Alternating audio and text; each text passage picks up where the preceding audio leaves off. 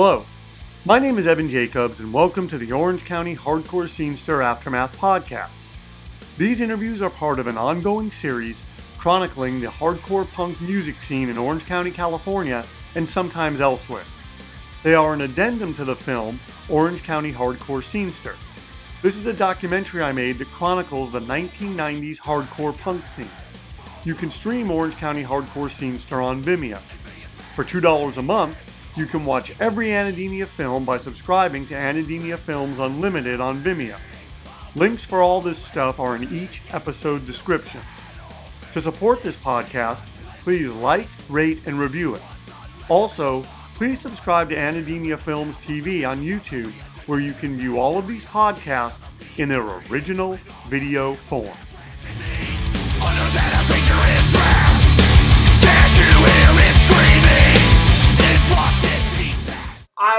I've wanted to ask you this for years, and I never have. Why'd you leave Orange County? I remember seeing you at Club 8.5 once, and I forget what show it was. May have been The Far Side, Course of Disapproval, Drift Again, Coldwater Crane. I just remember seeing you, and you were not happy. And you said, if this keeps up, I'm leaving. And I remember going, okay. Then I'm thinking, okay, what's he talking about? Because I kind of didn't know, but I kind of did know. Like,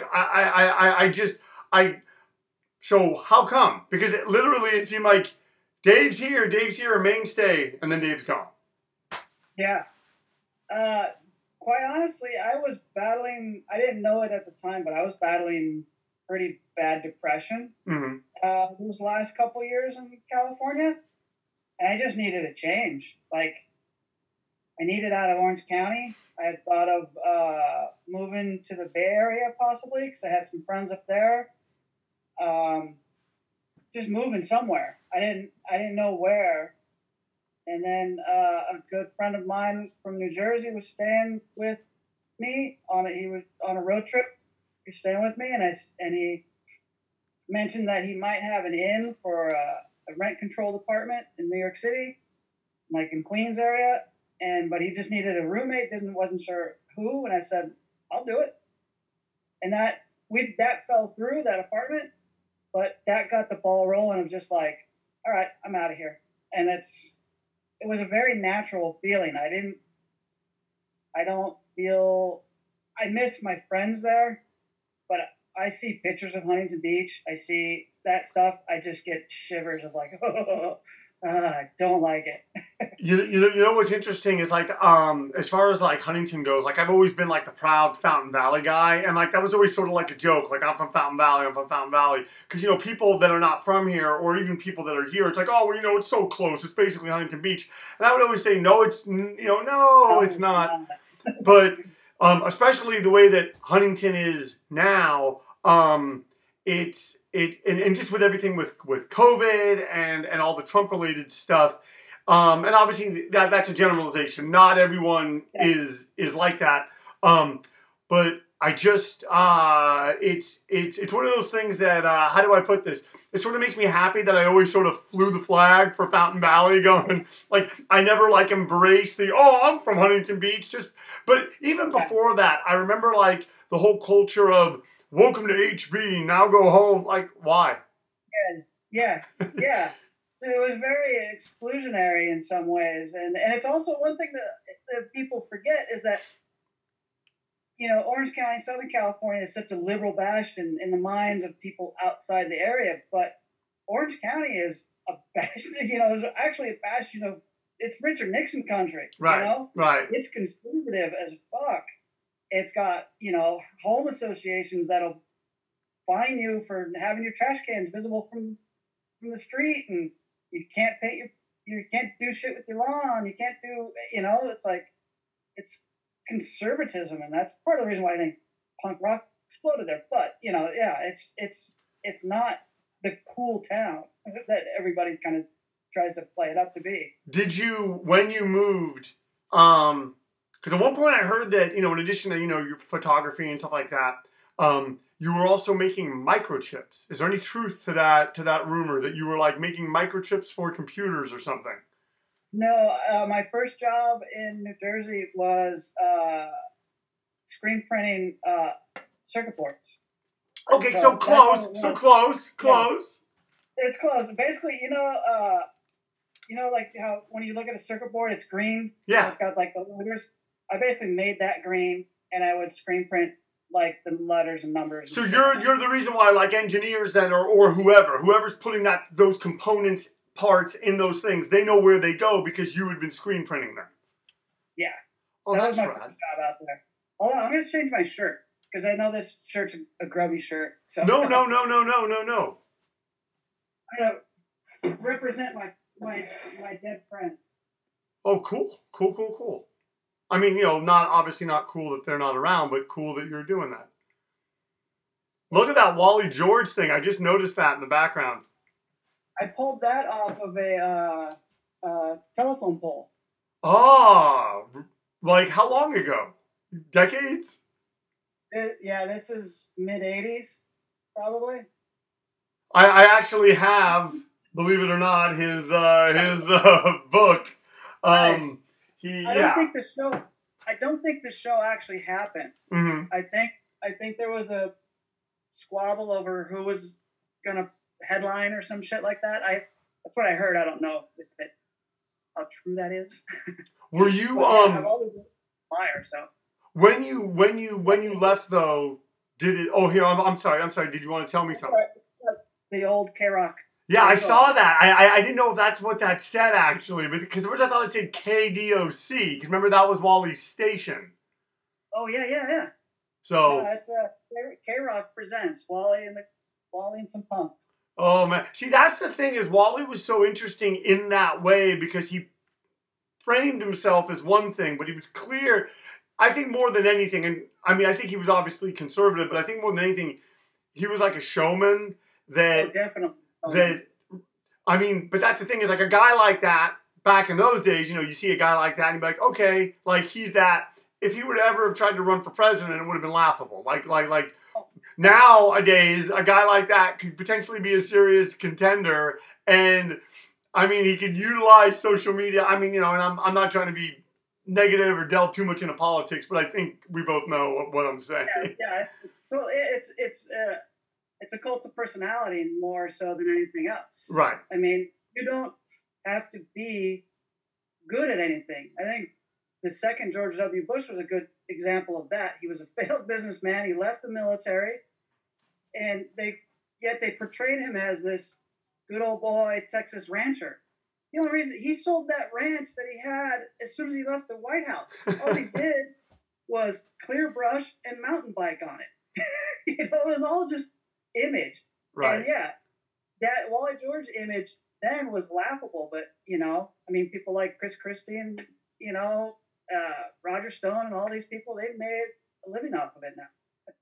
When you left Orange County, so you've never come back, obviously. Oh, I mean, maybe you visited or whatever, but I think I've been back only twice. Did you so then it obviously did the trick. Like leaving was what you need. Like it wasn't like go away for a bit and come back. Like it really did the trick.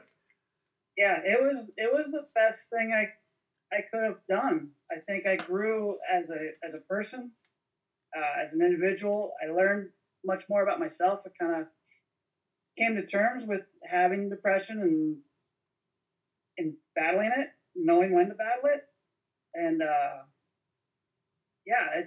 it was the best thing I could have done. I mean, I think I've been back maybe 3 times, and it's usually just real quick trips to see family. It's like because my parents are divorced, so I'd spend a couple days like in the Long Beach area with my mom, and then I'd go out to Palm Springs area with my dad, and then it's all right out. Gotcha. And thank you. Also, I want to try to come back soon, like maybe next year or something, and have more of a Orange County friend, like to see you, go back to Rev, and see Mandel and see a lot of good people that the people I miss. We should make a thing of I mean, here this is me just always thinking of content, but it's like We should make a thing of you walking into Rev for like the first time. Because remember, we worked at Rev at that. Like we worked together. You and I moved the warehouse along with Isaac and whoever else Jordan got to. Yeah. What do we have? Mandel, definitely. I think we had John Nutcher. I think we had the Nut. I think. Yeah, I'm trying. Dude, there wasn't a lot of us, and that's the thing is, I remember Jordan staring at the warehouse when we got in there, and Jordan looking around and going, because it was huge. And Jordan goes, but nothing had got in. He goes, "Is it going to be enough space?" And I remember thinking, like, I hope so, because I don't want to do this again. Yeah, totally. And it's funny because it's probably small for them now. Oh, right. Well, and also, I also wanted to say, going back to the depression thing that you'd mentioned, thank you for talking about that. Just because, like, I mean, we all, I think, everybody, I think everybody deals with that to varying degrees every day in some way. And it's just, I'm just saying, like, the fact that you recognized, hey, this is going on with me, and I can either stay here and not be happy, or I can leave and take a chance on being happier. Like that's a big, that's a huge step. That would be, I don't know that I could do something like that. So I'm like in awe of your like boldness. Thank you. Yeah. It's funny because I didn't quite see it that clearly. I was just like, this sucks. I need out. And then this opportunity just presented itself and was like, all right. And at no point did it feel awkward or anything. And it was like only years later that I come like, I was probably one pretty depressed motherfucker those last few years. And, like I was not always pleasant to be around in those last couple years. I wouldn't say that. I wouldn't say that. I would say that more than anything, the Dave that I met in 1992 versus the Dave 1994, 1995. Because what year did you finally leave? February of 97. I just would say that the Dave that I had known, it was more of a guy that kind of just lost his smile. Like that's what you were showing me outwardly. Like you just, don't get me wrong, you would laugh and you would, but I'm just saying like, you were more insular at that time. Like, people were hanging out, whereas you'd been one of the guys hanging out, you just weren't. And I just always, like, I always knew, like, you and Popeye were really good friends. And then, like, Popeye even told me, like, being on tour with you, like the first Farside tour, like just, like, having you there was, like, awesome for him. Like, it really, like, helped him and, just, deal with being on his first tour. So. Yeah, that tour was amazing. But, yeah, I've always been socially awkward. I'm always kind of the person who will withdraw from a crowd, or like. I'm the exact same way. Believe it or not, I'm the exact same way. Yeah. But you're more outgoing, where I'm like more of an introvert. So it's kind of like I'll kind of hide in the shadows a little more. But that's why you and I would talk in the shadows. Like if you remember, like I would come over and we would like, and yeah. Yeah, we bonded in the shadows. Exactly. What was being on that first Farside tour like? Because that was off the 7-inch, and I don't think Rochambeau would come out yet, right? No, it didn't come. I don't think it hit the streets until we got back. So we were gone for 6 weeks. Off of a 7-inch? Yeah, on the 7-inch. We had a couple shows canceled early. I know one was in Kansas. It's at the Outhouse, which is kind of bums me out because it was kind of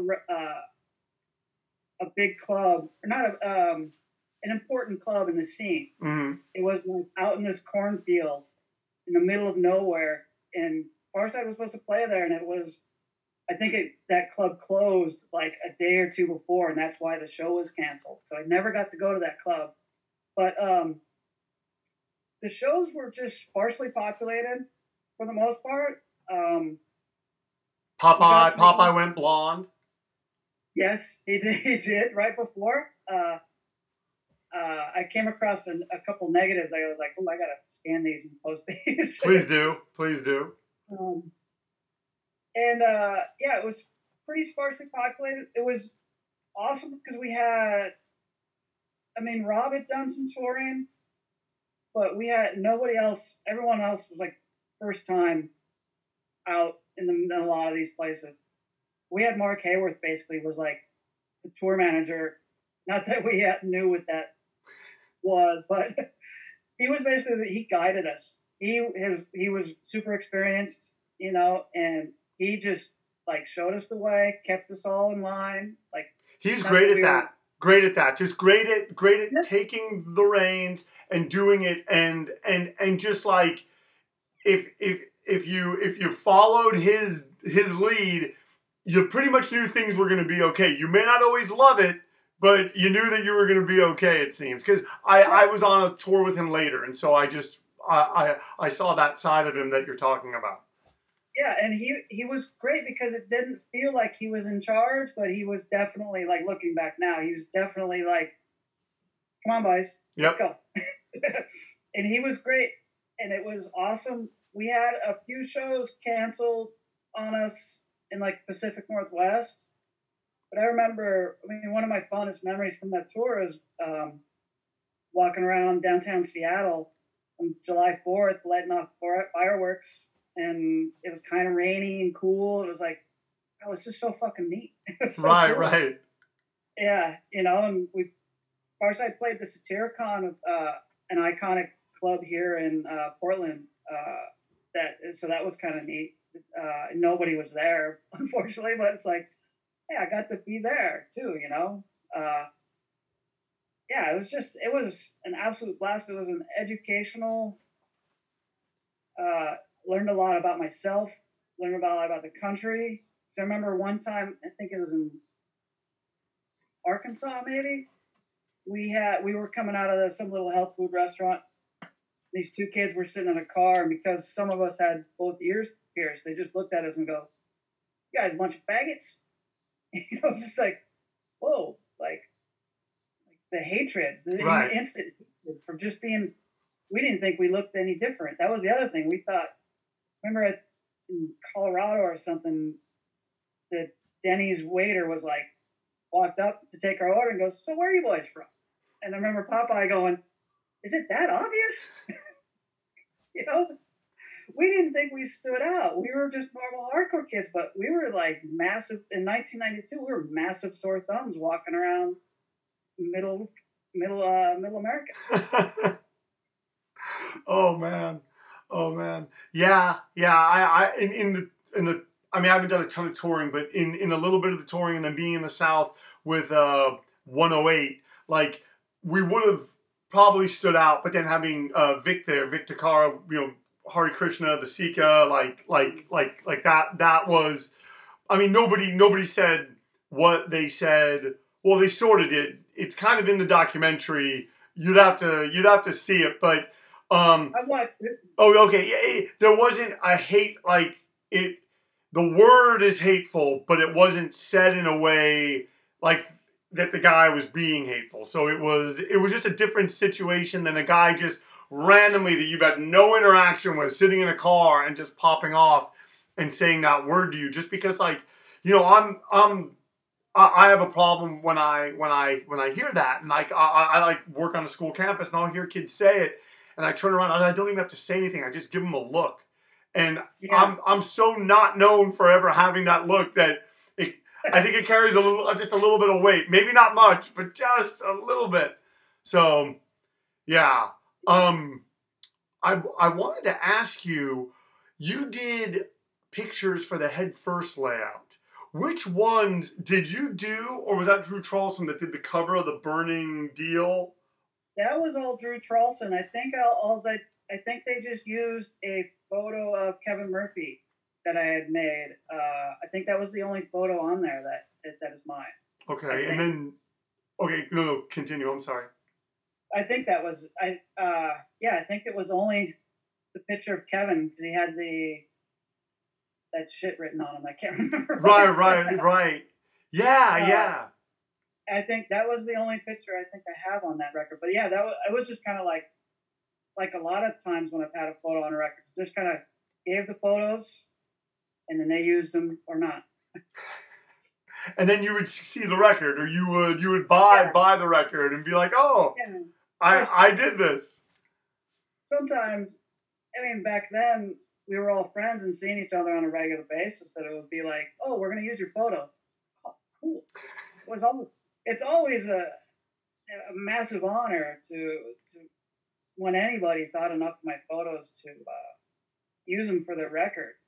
But there's times like looking back, I think I got photos on records probably due to being in close proximity with the bands and the labels more than maybe some better photographers. Because like I wouldn't say that. I wouldn't say that. No, because like, Dave, there was people that they could have called, or I'm saying if it was as easy as just clicking a button, they could have. Yeah. I mean, you were sought out. I remember specifically you being sought out to take pictures. Like, I mean, I know you did the Far Side one of them when they were in JCPenney's or something, or wherever. Yes, you did. The one with the bunk beds. Nope, Jordan took that photo. Ah, so which one for the Far Side? Was that one of like one of? I think the live photos of them. I took those. Okay, cool, yeah, cool. Jordan took that photo. And then now it's mentioned on that Where It Went podcast. You went and listened. Good boy, good boy. I gave it a listen, and that's misremembered. That was Jordan who took that photo.